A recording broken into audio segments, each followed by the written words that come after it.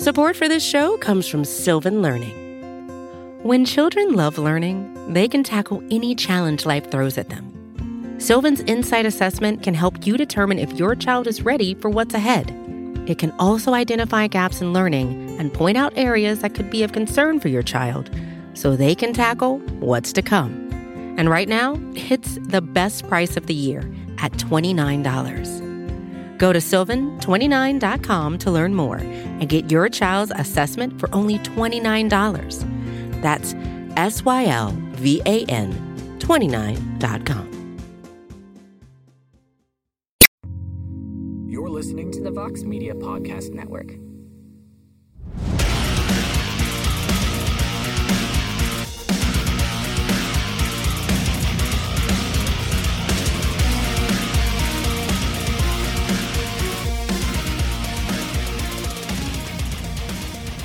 Welcome back to The Fighter versus the Writer. I am your host, Damon Martin, and today I am joined by one of my oldest friends in the industry. He is a legend in his own right. And he just recently retired, so he's living that retirement life these days. The great Joseph Benavidez joins me today. Joe, how are you? What's up, man? Doing very good, very good. Just relaxing, like retired people do. Are we allowed to talk about your crazy travel schedule for this weekend? Are we allowed to talk about that publicly? Oh yeah. I would talk about it because it's really just bragging on the GOAT, the greatest wife ever. It's kind of her travel schedule, I guess. I'm just tagging along as that trophy husband. going from UFC 266 on Saturday night, which pay-per-view's in really late. They're super late at night when you get done working, and obviously Megan was working the events. And then flying to Jacksonville to cover the NFL on Fox, of course, her other gig. That's insane. Like, I know how tired I am after covering a fight for a day. I don't want to do anything on Sunday, much less stand as a sideline reporter for the NFL. So, yeah, she definitely earns that GOAT status. Yeah, dude. Honestly, I never doubted her for a second, but obviously, like, oh, my God, are you all right? What can I do? All that. And, like, I was just happy to tag along and be here with her, watch her. I'm obviously like so proud. I honestly feel like it's an unprecedented move, what she did, for one, those UFC pay-per-views, like, those are 15-hour days when you have to get there, set up for media, with her job, with rehearsals and everything. But even just a week of a pay-per-view is crazy. So she was there that day doing a Q&A in the fan village before, then to rehearsals, then her 12-hour day with the UFC, and then we literally sprinted out the arena, sped on the craziest route to the airport, sprinted to the gate, slept 2 hours on the plane. Then she's on the sidelines ready to go, killing it for another major sport on another network. And that's honestly what I think is amazing. It's like two separate things, two separate relationships, both major sports. And so when we finally crashed out after this, it was a 16-hour slumber. But like I said, I'm just so proud of her. Like, obviously I'm her husband, so I'm gonna brag, but I'm like, no one else can do what you're doing and no one else has. And I was just amazed. So I'm kicking it, man. But yeah, it's been a great time. Absolutely. Well, Joe, before we get in, we're going to talk about UFC 266 from this past weekend. Of course, two crazy title fights and the return of Nick Diaz against Robbie Lawler. We're going to get all into that. But of course, having you on today, we wanted to talk about, your retirement, your announcement that you're retiring from the sport. I know we talked, briefly right as the announcement happened, but of course I wanted to have you on the show to talk about everything. So, kind of give me a sense of, like, how this all came about. You seem pretty resigned in the decision. Didn't seem like it was like a spur of the moment thing or, whatever, but kind of walk me through the decision to retire. Well, honestly, this goes all the way back. I would say after my last fight, I knew I wasn't going to fight, but to be honest, this goes all the way back to before my last fight. Before my fight with Askar, I actually wanted that to be my last fight. I knew that was going to be my last fight, like through training, through my camp, the walkout and everything. Like I changed my walkout song even, and it wasn't like an intentional, like, retirement song or anything, but it was kind of like, it kind of spoke to, it was just a song I always wanted to walk out to, Billy Joel, the Entertainer.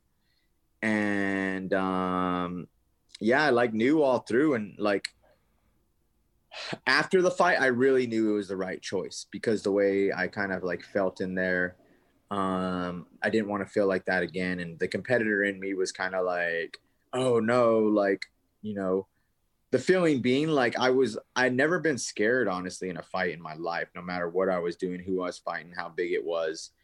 And I wasn't necessarily scared of Askarov or anything. You know, he's not like an intimidating guy. I mean, fought everybody, but I was like scared to lose. And I've never felt that before. Like, you know, I let it all out, and, you know, if that ends in a loss, it does. But I know like I gave it everything and I have like nothing left, and I take the chances. But I was almost like so scared to lose that like I didn't try and win. You know, it makes sense. Like it takes like the possibility of losing, you know, to try to win. But I was just like getting through it. You know what I mean? Like almost like couldn't wait for it to end. And like I've never had a problem like letting loose and scrambling and trying hard and, you know, doing all that stuff, like giving my all out there. So I was just kind of like, man, like my decision, my mind was right. You know, the reason I wanted that to be my last fight, like I had fight offers before that, but Askar was one of those guys. Is like the crazy thing with like I've been around this division since the beginning. So it's like I fight a guy I had like a relationship on the Ultimate Fighter, or like the second even wave of that is guys that like used to watch me in high school, like with their dad, or like look up to me. So it's just kind of like Askar was the one guy. For one, he was the highest ranked, and I only want to fight the best guys. They didn't have a fight, but he was also the one that was like, all right, at least he's a little older. There's no connection. There's no like, you know, anything. And I honestly wanted to win that fight and go out on top. You know, in this sport, nothing never goes as planned. You know, you can't plan anything in this sport, but it was like, look, I want to go out beating an undefeated best guy in the world and have nothing else to prove. I lost, but I feel the same way. I was like, I still have nothing to prove. Like that was my last fight. And if anything, it kind of helped me, you know, and I was glad I came out safe, and I don't have to keep dragging on a career for money or for anything. Like I just talked about my wife earlier. Like I don't have any pressure, you know, had a good career, was able to save money. I don't have any pressure to stay around and do it. So, yeah, man, that's, I guess, the basis of it. Yeah. I had a conversation with, Michael Bisping a couple of weeks ago. We were talking about all the things he's been doing since he retired, and you know, he basically, you know, more or less said, you know, he knew the horror stories of fighters who just don't know when to walk away. And we've seen that. I mean, listen, unfortunately, there's a cautionary tale time and time again where, you know, guys or girls, you know, that are greats, all-time greats, that just, they don't want to walk away. And I get it. There's a competitive thing there. It doesn't even go into money all the time. Sometimes it's just about money, but other times it's just a competitive thing where they just don't want to lose that feeling, that it's hard to walk away from that feeling of being in the cage and walking to the octagon, those kind of things. And he just said at some point you have to walk away and know you're done. You're leaving as a top 5, you know, flyweight in the world. You're not leaving off of, you know, 8 losses in a row, or you're suffering through some really bad knockouts or anything like that. Like, was that important to you to walk away on your own terms, not when people are saying, man, I really hope Joe doesn't fight again? Because unfortunately, we've had those conversations with other fighters, and it's sad. And I hate having those conversations. Sorry, I just like was going hard on my nose, and I was so comfortable, Damon, that I didn't really think about the fact that I had my thumb all the way up my nose. So I'm sorry for the viewers. But we're friends, so I can do that in front of Damon. But you guys are all my friends now too, apparently, because you saw me pick my nose. But no, yeah, it actually was very important. Like.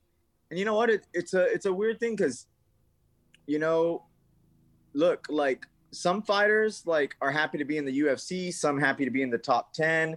You know, like that's a goal for people. To me, I'm lucky. Like I could fight in the top 10 for years to come. Do I want to like go fight? Like I said, like a guy I coached on the Ultimate Fighter, or a guy that, you know, used to watch me with his dad after high school. Like it doesn't really, you know, motivate me to fight, because this has always been a thing that it was fun to me. You know what I mean? It was never felt like a job. And then, you know, the other goal was to be the best. That didn't happen. So it was like, all right, it's going to be a job. Like when I wrote down my list of whys, it was literally just like a paycheck, which, you know, wasn't the most important thing to me. And I just, yeah, it's sad because it is, you know, to some people, and sometimes you see them drag it out too long. So yeah, it was just important to me to be able to walk away on my own terms, you know, still knowing I can compete, knowing I feel fine to compete in the top 10 in the world. But yeah, I think, like I said, a lot of that happened because, you know, I had a good career. You know, I have a sugar mama or a boss wife or whatever, which is great, you know, so I didn't have the pressure to do that. And I can just kind of get out and find something else I love with no real pressure to do, you know, anything, rush into teaching privates or a warehouse job or anything like that. But yeah, it was always just something I wanted to do. Like I said, my grand master plan was to go out on a win, you know, but it's almost like losing's not easier to go out on because you still have to lose, but it's kind of well, at least that makes sense. Like, you know, like I was out on a loss or whatever. Like, I'm not going to be, you know, do this part and, you know, be the best. So, oh yeah, it kind of is time to go. But yeah, I mean, it's hard. Like, this sport's tough because the only way to like know you shouldn't fight anymore is to like get beat up. And that's tough. It's not like an artist or you know, a singer songwriter that's like, my creativity's not there anymore. Oh, might as like not gonna sing anymore. No, like you have to get beat up. So, you know, I'm glad I got out pretty good, and it wasn't like a thing where people were like, oh no, you got knocked out 5 times, you know, anything like that. So yeah, man, like I said, it was important just to walk away. I have a ton of other interests that I want to follow, and I was like, well, I can't really follow those until I'm done. And you know, you just got to know when it's time to go. And you know, I'd been feeling it for a while, and it was just that time. Yeah, it feels like, and again, we also know the other side of this is, you know, we kind of joke about it, but it is also a real thing about the quote unquote, you know, MMA retirements. You know, you're only retired until your next fight offer, because that seems to be, you know, what happens. But I told a couple of people when the announcement was made, I said, I feel like Joe's one of those guys who will stay retired. Like, I feel like you're not the kind of guy who's going to make the announcement and then suddenly change your mind 6 months from now. Like, it feels like that's something you would have really thought about. Because I know that's how, you know, I know that's how you're. Like, I don't see you being the guy that's like 6 months from now they're going to offer you a fight. You're like, you know what, I'll just come back. Like, I feel like if you're retired, you're a guy who knew you were retiring and you made that decision. No, yeah, you're absolutely right. Because even this weekend at the fights and everything, people are asking me, well, you didn't like get out of the USADA pool or anything. Like, you could still fight if you want, or you should go do this. Like, you should go make money with Triller and just like do it. But the thing is like, I've actually known I was going to be retired, like I just said, for a while. So I thought all this through. Like, basically after my last fight, you know, I lost, and I wasn't going to go, hey, I'm retired, because not that it would have been emotional because I even knew before, but I still gave it time. I was just kind of like, all right, I'm going to give it time. Like, what if in a month I train and I'm just like, oh my God, like I missed this. It's still in my, because it's a thing I always did with passion, you know, fighting, something I love. So it's like, oh, what if I start training? I'm like, oh, let's gear up for another one or whatever. And 2 months had passed since my last fight, and I didn't miss training at all. I hadn't trained at all. I didn't miss training. I'm like, well, that's what it takes to fight. If I don't miss training, like, I'm not going to miss fighting. And didn't even want to go in the gym. I still actually haven't gone in the gym since my last fight, which is crazy. That was 6-7 months ago. I've worked out, little bit, not a lot, but like I still haven't gone in the gym, and that was kind of my tell. I was like, well, if I don't want to go train and I don't even miss training, like, I'm not going to miss fighting. So this is something. Shared it, baby. Shared it with you. Hello, Damon? Yep, I'm still here. Oh, you're back? All right. Yep. Something happened. Yeah. So yeah, like I thought that through. I let these like 6 months since my last fight, like, really, you know, help me with the decision and see if I missed it. I'd go to fights. I'd been going to fights. I'd been thinking about going to the gym. I didn't want to do any of it. You know, actually now when I go to fights, like, I used to always watch fights and be like, oh my God, like, this isn't safe. This is crazy. But I would still have this weird, like, excitement that, like, it's so crazy. Like, I want to fight now. You know what I mean? Like, oh, this is, you know what I mean? Like, I would know, like, this is a crazy thing, but like, I love that feeling also of that unknown, like, danger and excitement of just everything about like a live fight. But now when I go to a live fight, I just watch it and I'm kind of like, wow, that's like not me anymore. Like I can't even picture myself fighting. So, you know, it's been like a slow process. And when people ask me like, well, when did you know, like even other fighters, I was like, everyone's different, but like, it was just a slow process, you know, like think about it before the fight, you fight and you kind of like, it kind of drives the point home. And then obviously you still want to let it go. And then like basically I didn't miss really anything about it. Like I miss like the people I hang out to and talk to at fights and all that kind of stuff. And I've been getting to do that. So yeah, it was something well thought through. You won't see me making another return or anything weird. Last thing I'll talk about for retirement before we talk about UFC 266, I spoke to 4 or 5 days ago, I spoke to Demetrius Johnson, who was kind of like your greatest rival in a way. You guys kind of defined the flyweight division for years. You know, it was the two of you. And Demetrius I wish I had the audio, I'd just play it for you right now, but he just said nothing. I mean, he had such great things to say about you, considers you a friend. You know, you guys, when we talked, like, he didn't talk about the fights. He's like, oh yeah, we went to Coldplay together, we did this, we did that, like, just had like fun with you. And the general response from other fighters and people in the industry is, oh man, Joe is such a good guy, he had such a great career, he's this and that.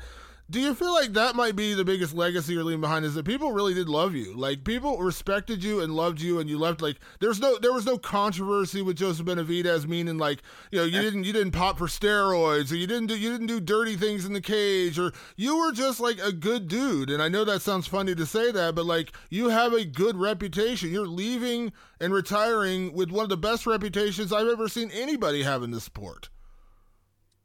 Yeah, it's a nice thing. Yeah, going back to DJ, I'll just say, you know, love that guy.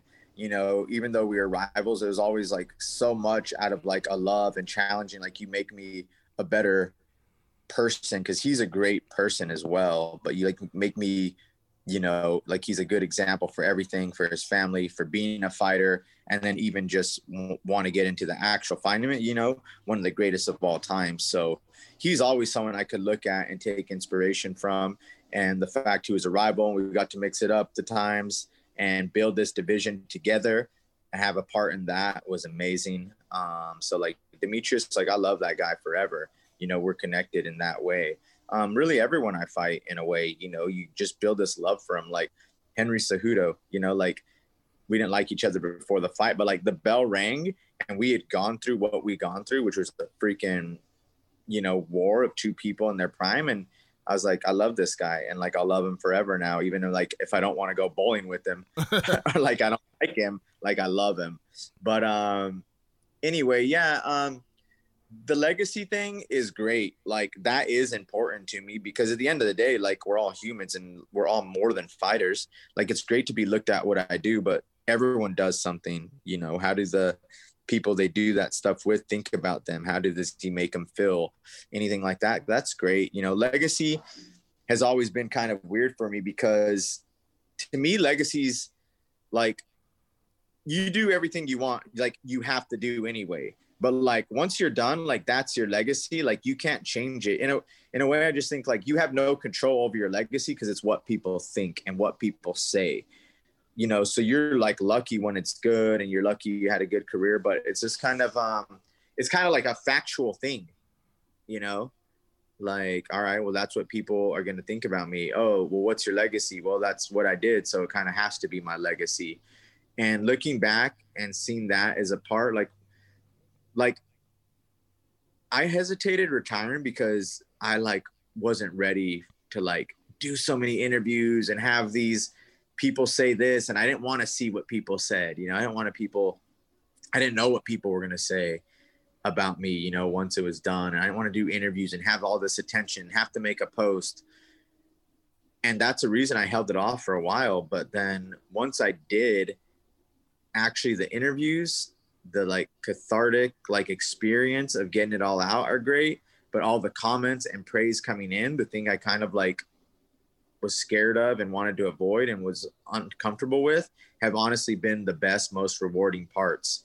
And those are the parts that make me emotional, is, you know, seeing what other people say and seeing just how nice they've been and how people look at me. Because in a way, like, you don't know what people are gonna, like, you're doing the thing, so you don't know what people are saying or people are doing or people are thinking. You know, you're always just on to the next thing.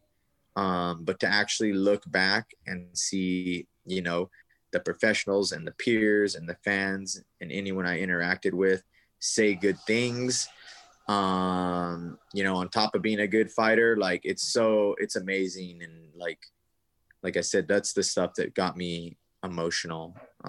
Was right when the stuff started pouring in. Like, I thought I was just really good at walking away from things, and I didn't think about it. Even Megan's always like, you can always just make big decisions and like not care about them, not think about them, and just walk away from them. Like, yup. And then I thought I was really like, all right, well, I have to announce this and it's just going to be an easy thing.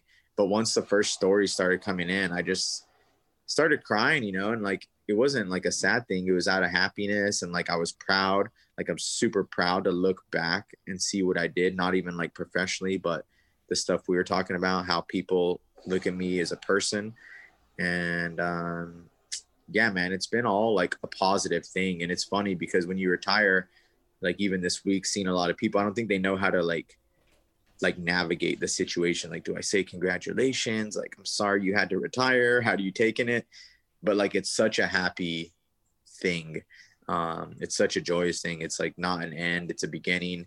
And it's something I can look back and be proud on, which I think everyone who starts this sports and retire wants to look back and be proud and feel like they did something and maybe affected some people in a positive way, and hopefully just left the sport a better place.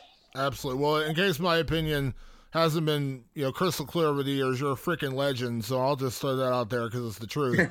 Thanks, brother. Let's talk another point of our show. This show, of course, is where we talk about other topics, which is you know, UFC 266. You were there at the event. Yeah. Crazy event, crazy night of fights. I rated it an A+. I thought it was an amazing card. Like honestly, one of the best cards I've seen in recent history. It was just amazing, from the title fights to Robbie Lawler, Nick Diaz, to, you know, Merab, you know, having that crazy comeback, Jessica Andrade going there doing her thing. Like, I don't know, you tell me, you were in the arena. How was the energy there? Because it was a crazy good event. Is this okay for the view? Yep, you're good.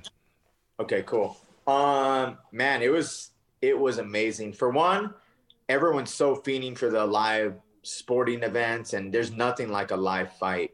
You know, I think we've been 2 back at the T-Mobile, a few other live ones, and every live one is just like delivered like crazy. But every live event was special. But yeah, this one was just beautiful. Like I said, you know, you had all the people there from International Fight Week, so you're watching with all your peers, and your other peers are just like putting on these crazy, amazing fights. It was, yeah, I mean, it was a special night. Like, you know, from those late prelims, that's kind of when I got down into the arena part of it and started feeling all the energy.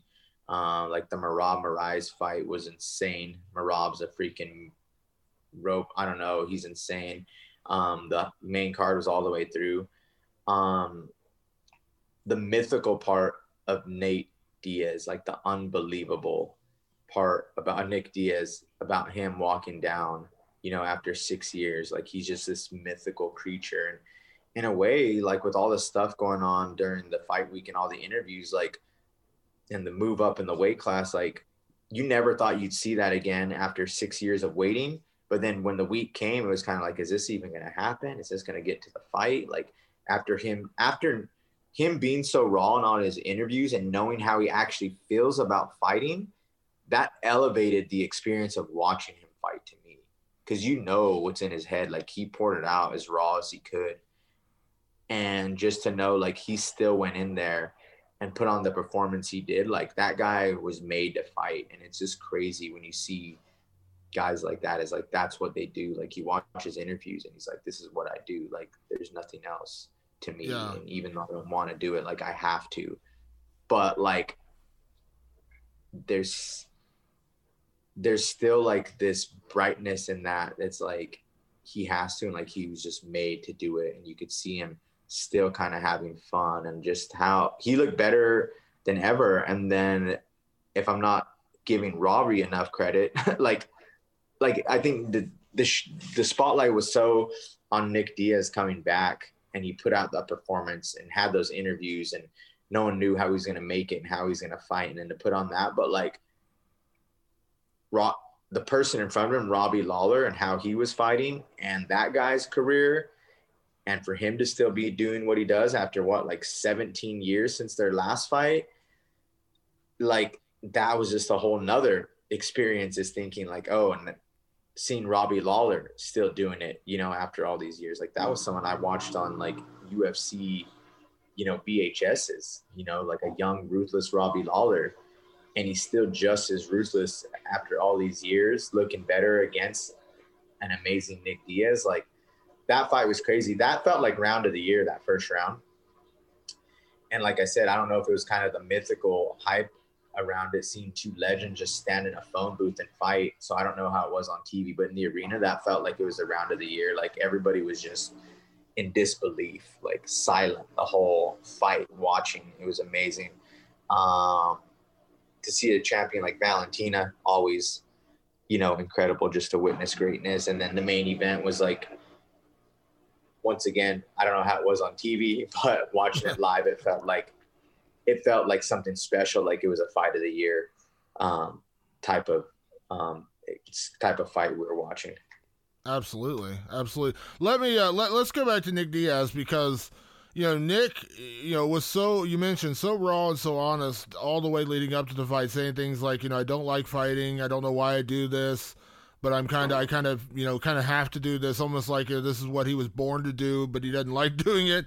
But just like the really raw emotion of it, and then going in there, and for anyone, it was so, like, we're so in such a social media age now, where somebody put out a little clip of him shadow boxing from the UFC promo videos they do backstage with you guys before the fight, when they record the video for the pay-per-view. And everyone's like, oh my God, I'm so worried for Nick because of shadow boxing footage, and I about lost my mind. He goes out there, and was it the greatest Nick Diaz performance ever? No, because, he ended up losing, but I thought he looked good. He threw 300 freaking strikes in just over 2 rounds, which is insane. And then I think Robbie, and Robbie spoke about this afterwards, Robbie was more motivated to go out there. Robbie, we got to be honest, Robbie was off 4 losses in a row, and Robbie looked listless in his last couple of fights. He just looked weird. He didn't really seem like super enthusiastic about the Covington or the Neil Magny fight. Like, he just didn't seem like himself. And he came out there guns blazing. He came out there looking for a knockout. He came out there like the old school Robbie Lawler. Nick Diaz brought that out of him. I thought it was an amazing fight. And listen, if Nick doesn't ever fight again, the guy goes down, as a legend, amazing fighter. And if he does want to fight again, I'll absolutely watch it, because I don't think we saw a guy who couldn't fight. We just saw a guy who got beat by a better fighter on Saturday night. Yeah. And I think he brought out the best in Robbie. Like, Robbie was obviously motivated, but it was crazy to see that ruthless, violent Robbie Lawler back.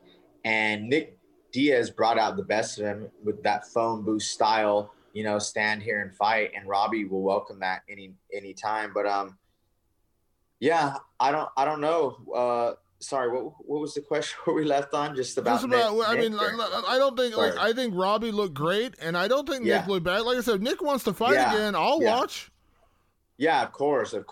And, there's always great matchups out there for Nick Diaz. He's a legend. I think anyone would be happy to watch him all the time if, that's something that he is willing to do. But, yeah, I think the interviews kind of, like, shrouded all that and made people be like, oh, well, like, I hope he doesn't have to fight. But I mean, I don't know how he feels about it, but it looked like he was enjoying himself at least. And he says, hey, I'm like this every fight, but I have fun out there. And I think every fighter which could relate to that. I think GSP came out and said something, and, he was like, this is one of the best to ever do it. And he said, like, hey, like, those feelings aren't far off. He's just being real with them. Like, and I think a lot of fighters do, I mean, it's a scary thing. The consequences are, grave, and it's just, there's a lot of stuff that goes into it, but you have to be confident. You're going out to fight another person. You don't have time to show those vulnerabilities, or you can't show those vulnerabilities, not only to the fans, but like to the guy that's trying to, kill you across the ring. So, there was a lot put into that, and it was very real. And, like I said, I'm glad he had fun out there. If he wants to do it again, it's up to him. But, you know, like I'll watch 100%. Yeah. Now the co-main event, watching Valentina Shevchenko, style on another top contender. I said this in my post-fight column. I said there's only two things that are going to slow her down. One is complacency, which I don't see her getting. I don't think she's going to suddenly just lose interest in defending her title.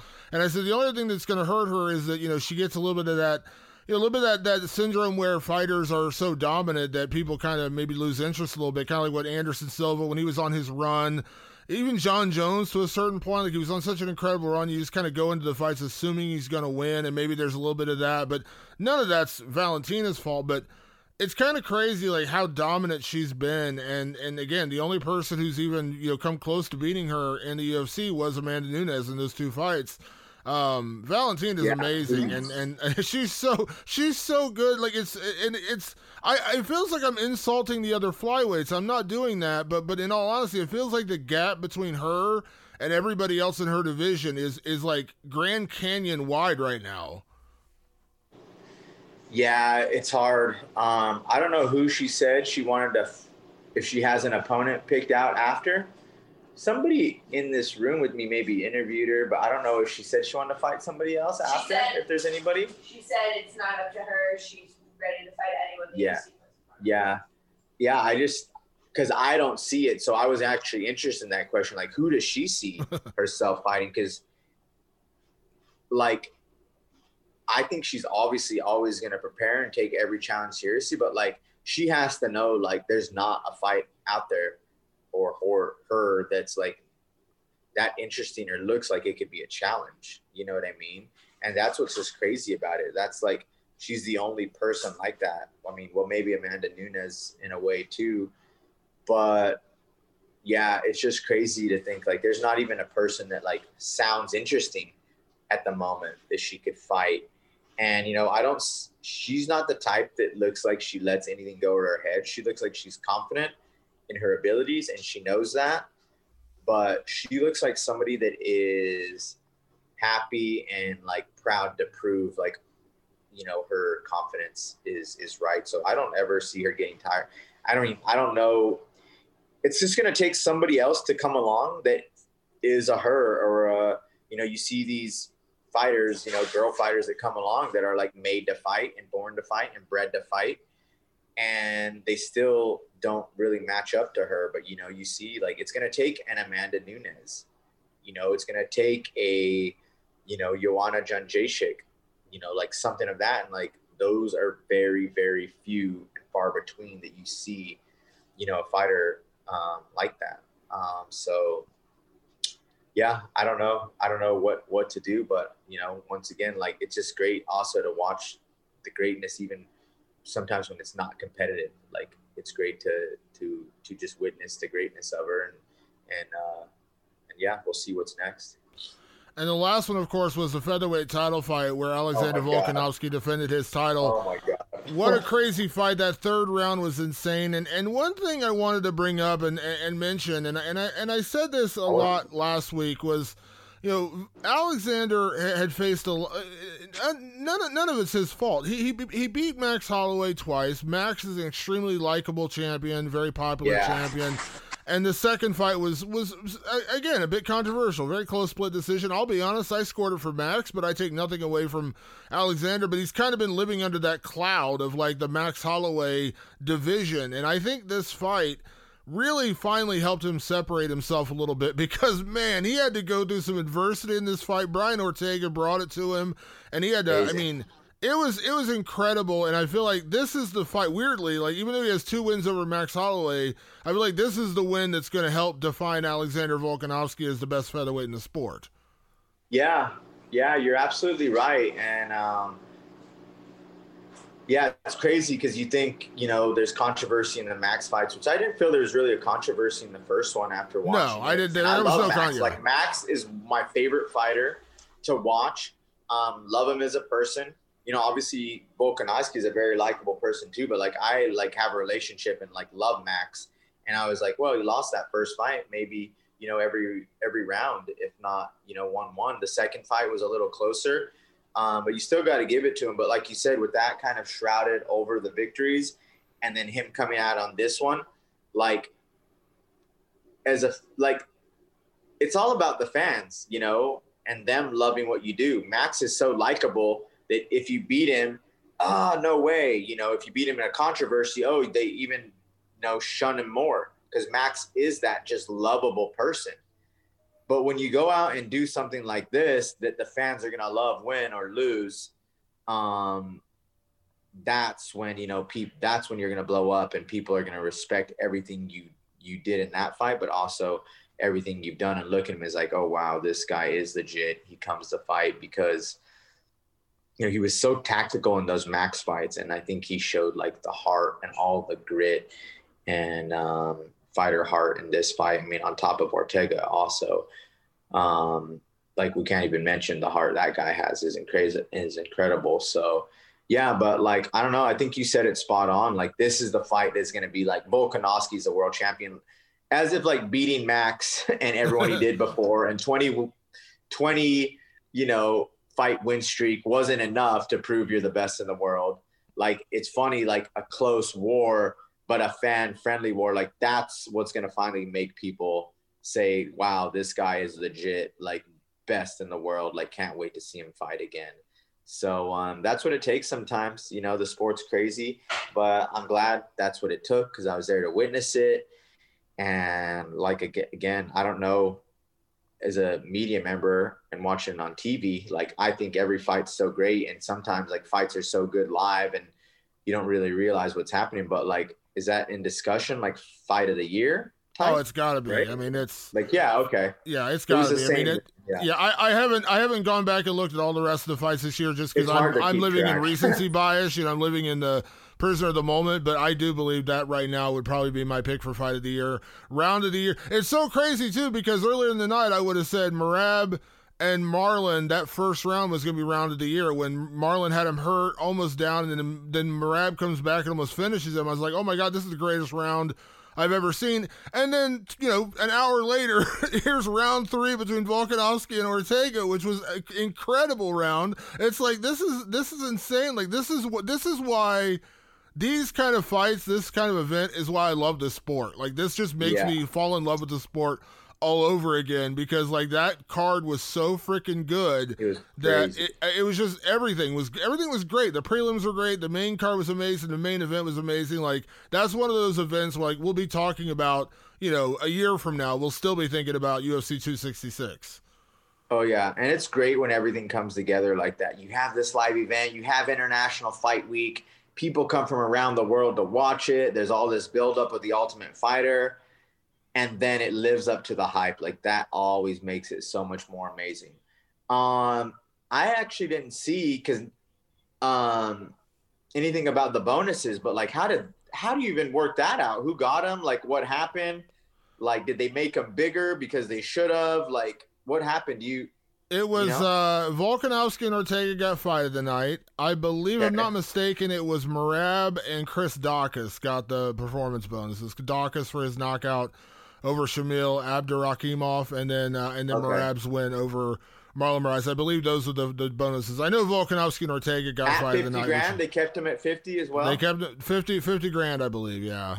Dude. That's one of those cards where you really hope Dana is just busting out the checkbook, because there were so many. Andrade finishing Cynthia Calvillo was ridiculous. Robbie finishing Nick was ridiculous. Dan Hooker, just for traveling halfway around the world, even make his fight, was ridiculous, and Nasrat for that matter. They put on a show. Yeah. Matthew Simmelsberger with that 15-second knockout in the early part of the card. Like, it was just ridiculous. It was a ridiculous night of fights. Yeah, dude, that was crazy. I was just like, wow. Like, I don't know how these bonuses gonna work. And I never caught up, because I jumped on a red eye and tried to do that. But yeah, man, that was a special night. Like, again, like, you see it and you hear people say it all the time, but like you just said it best, and there's no other way to say it. It's like, those are the nights that make you, like, love the sport even more. Yeah. Before I let you go, Joe, you're always a busy guy with a lot of different endeavors. Now you actually have a little bit of, what I'll say is downtime. Not really downtime, but you actually have a little bit of downtime. So what are the next moves for you? Have you had any thoughts? Do you get to break any news about what's going to be next for you? What you're going to be doing? Not really news, because it's kind of like I said, like I don't have pressure like to have to just jump in to do something. I wish if I did, I could say, hey, I'm going to take on an assistant coaching job in Vegas, or, I'll be opening my own gym or anything like that. But it's like, I'm not really like at that point where I have to jump in and do something, like fighting is something I made an amazing life and career out of, but it was something that it was a passion at first, and it became this, and it made me happy, and it challenged me every day. So that's all I want to do, man. And coming to this like with my wife, and how she's working, and it's just like I don't care what you do, like just whatever makes you happy, honestly. So when she asked me like, what would you want to do if there was anything in the world, and I was like, honestly, nothing. And then she's like, really? And I was like, yeah, if all our bills and everything is good, like, look, I was lucky I had a great career. I'm lucky, I was able to be good with my money. I was able to make good investments that like I could live on, like it's fine. But I was like, I would just do nothing and just like do whatever I want, wake up and like sit by the pool, listen to an album, watch a movie. And if I feel like doing something that day, do it. But then I did nothing for like probably 2 months, and I hated myself. Like I was so bored. I was literally like, there's nothing else I can listen to or watch. I hate everything. Like there's no more, I can't get any more tan. I like can't swim another lap. Like, please, Lord, like give me something to do. So that's when I got the book out, and I was like, all right, this is, the thing with me, like you mentioned, like the hard thing is I have so many interests. So to narrow all those interests down into something that is almost like, that people are going to care about and be, a business in whatever way, or just a little more like digestible, is a whole nother thing. So I got there and I kind of wrote everything down. It was just like, all right, these are things I can work on right away. These are things that like, oh, these are like long-term like dreams, but like something that like we can work towards. This is stuff I can get in the works for, have to talk to some people, have to make some connections, hustle, whatever it may be, and just kind of figure that out. But there was a ton of things, man, varying from like just printing art to still doing stuff within the sport, not necessarily coaching or analyzing or anything, but other little things that have to do with the sport that I think I can add value in a way. Like my perspective as a fighter and just my perspective as a person could add value to the sport in other ways. So, I have meetings with departments and stuff about how I can help with that. Just my own art stuff, my own interests as far as like movies, music, travel, all that kind of stuff goes. And then like long-term, like businesses to actually run that I'm interested in that have nothing to do with a jiu-jitsu gym or a fight gym or anything. So yeah, man, it's just finding what makes me happy. And that's kind of what it is. And turning that passion into something like I do, like I did with fighting. So yeah, that's really the best I can explain it. No, I totally get it. I totally get it. Well, I know one thing you're going to be doing in November that I need to hear about, because there's a movie coming out in November by a guy that I turned you on to, a guy by the name of Jim Cummings. He did The Wolf of Snow Hollow. The beta test coming out in November. I got to hear your thoughts. I'm so excited this movie's coming out, and I know you're going to go see it. I know I'm going to go see it. I'm very interested to hear your review when you see that one. Bro, I'm so pumped about that movie. Dude, like how I said I did nothing for 2 months. So since those 2 months took place, I was like, all right, I got to do something. Even if it's just like waking up and like going to an internship or a class or like something to learn, like I have to do something. So I haven't watched movies like really in like 2 months a lot. Like I still watch TV because that's what me and my wife do. And we watch TV, we have some shows and stuff that we do. But like I haven't sat down and watched a movie because I was like, like all I did was sit for like months, like since my fight. So anyway, but when the later of the year starts getting around, you get excited for these movies to come out. Beta Test is one. I can't wait to see that with Jim Cummings. Like Thunder Road is still one of like the movies I'll recommend to anyone that asks, because I feel it is such in its own universe of movies as far as, and I love like a written, directed, acted movie by anyone. And Jim Cummings is like the best, most exciting person doing it out there right now. He's one of the most exciting directors in general right now in movies. His whole style, his whole attitude, and what he's doing. Like he's an exciting voice in cinema. Just, 2 movies being the third in. But the trailer for Paul Thomas Anderson, it's funny, I was just about to say that. A Legend of the Game, that just came out today. And I've already watched the trailer like 5 times. And it's literally taking over my mind like all day. Like I can't stop thinking about it, talking about it. I'm so excited for any Paul Thomas Anderson movie. For him to be working with Bradley Cooper, amazing. But the thing that excites me about that is he has 2 non-actors, but names in the leads. So he's using Philip Seymour Hoffman's son, Cooper Hoffman, who's never acted before, as a lead, and then Alana Haim from the band Haim, which I love, and I just saw in concert a week ago. They're the 2 leads, and neither of them have acted. It's just amazing, but they both, like people know Haim from Haim, and they're a Los Angeles band, so it makes sense. But the Haim PTA crossover is amazing to me, and then it's like, oh my God, but then the Philip Seymour Hoffman's son in a Paul Thomas Anderson movie, who, his father worked with PTA so many, to see them work together. I mean, I'm sure he's been on set when his dad was working in a PTA movie, and like stuff when you can look deeper into that, like that touched my heart. And then I just want to say one more thing about, I don't know what's better, and it's a small thing, but Haim, the band, has an Instagram account, right? And they post the PTA trailer because one of the sisters is in the movie. And it's like coming soon. And I was like, this is amazing that Haim, the band, is posting a PTA trailer because one of the sisters is in the movie. But the best thing almost to me about it is, how it shows like liked by? Yeah. Like the post is liked by, and it was liked by Tim Robinson, who's like my hero and has taken over my life for like 2 years with his sketch comedy series, I Think You Should Leave. And he liked it.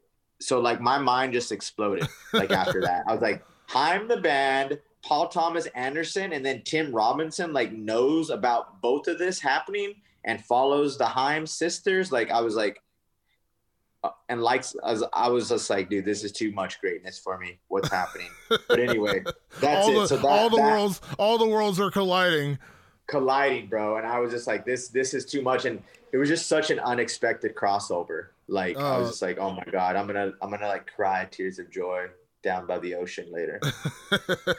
Yeah, it's funny. I was just about to bring up the PTA trailer because I knew you'd be excited about that. Talk about timing that we're doing an interview on the day that the PTA trailer comes out. Amazing. Well, Joe, I appreciate you doing this today. I'm gonna let you get back to your day. Make sure to say hello to the GWOAT for me. I know she's around there somewhere. And obviously, thank you for doing this. I really do appreciate it. I'm sure we'll have you back on in the near future, but thank you for this. Please. And let's catch up again soon, okay? Dude, let's get on and talk about if you ever have an episode where you want to wrap up anything, movies of the year, albums of the year, I try to keep up with, but, have a few I like. If any award shows, watch them all. Oscars, Oscar predict. Like if you ever have an episode, any episode where you want to talk about some shit, I got a hot take on everything. So, I feel like the Oscar 2022 preview is going to be like our jam. I feel like that's going to be like the full on like jam where we're just going to do a full on prediction episode for that one and talk about movies of the year. I feel like that's just going to happen. That would be great. We have to. Absolutely. Yeah, movie rec, anything, bro. So yeah, I'm always pumped to talk to you, man. You're one of the great guys, and and someone I can call a friend that I've met in this industry, which is great. And, you know, when people say like, oh, he's always been nice to me, or like, oh, when I met Joe, he was always this or always that, like we were talking about earlier, I'm like, I'm just lucky. Like I met people that I want to talk to all the time. Like there's so many, I met cool people in the industry that like I want to talk to or do this with or do that. You know what I mean? So you're one of them, brother. And like, I appreciate you. So thanks for having me on. Absolutely, Joe. We'll talk soon. Okay. You know it, brother. All right. Bye-bye. Yeah. The great Joseph Benavidez, obviously always a pleasure to have him on the Fighter versus the Writer, and huge to talk to about his retirement. Of course, break down some UFC 266 action. And I want to say a big thank you, of course, to everyone tuning in this week. We'll be back with another edition of the Fighter versus the Writer next week. We've got a big fight in the flyweight division coming up next weekend between Mackenzie Dern and Marina Rodriguez. That's a great fight. Of course, this weekend, Thiago Santos and Johnny Walker. All leading to later this month. We got back-to-back pay-per-views coming up. UFC 267, Jan Blachowicz and Glover Teixeira, and then leading into UFC 268 with Kamaru Usman and Colby Covington, and lots more to come for that down the road. Make sure you check us out on all your favorite podcast platforms, Apple Podcasts, Spotify, all those places. And, of course, you can always find the podcast over on MMAfighting.com. If you have questions, comments, anything you want to get on the show, anybody you want to get on the show, anyone you want to hear on the show, feel free to hit me up on Twitter. You can follow me at Damon Martin. And we will see you guys next week for another edition of The Fighter versus the Writer. Thanks for tuning in, and we'll see you then.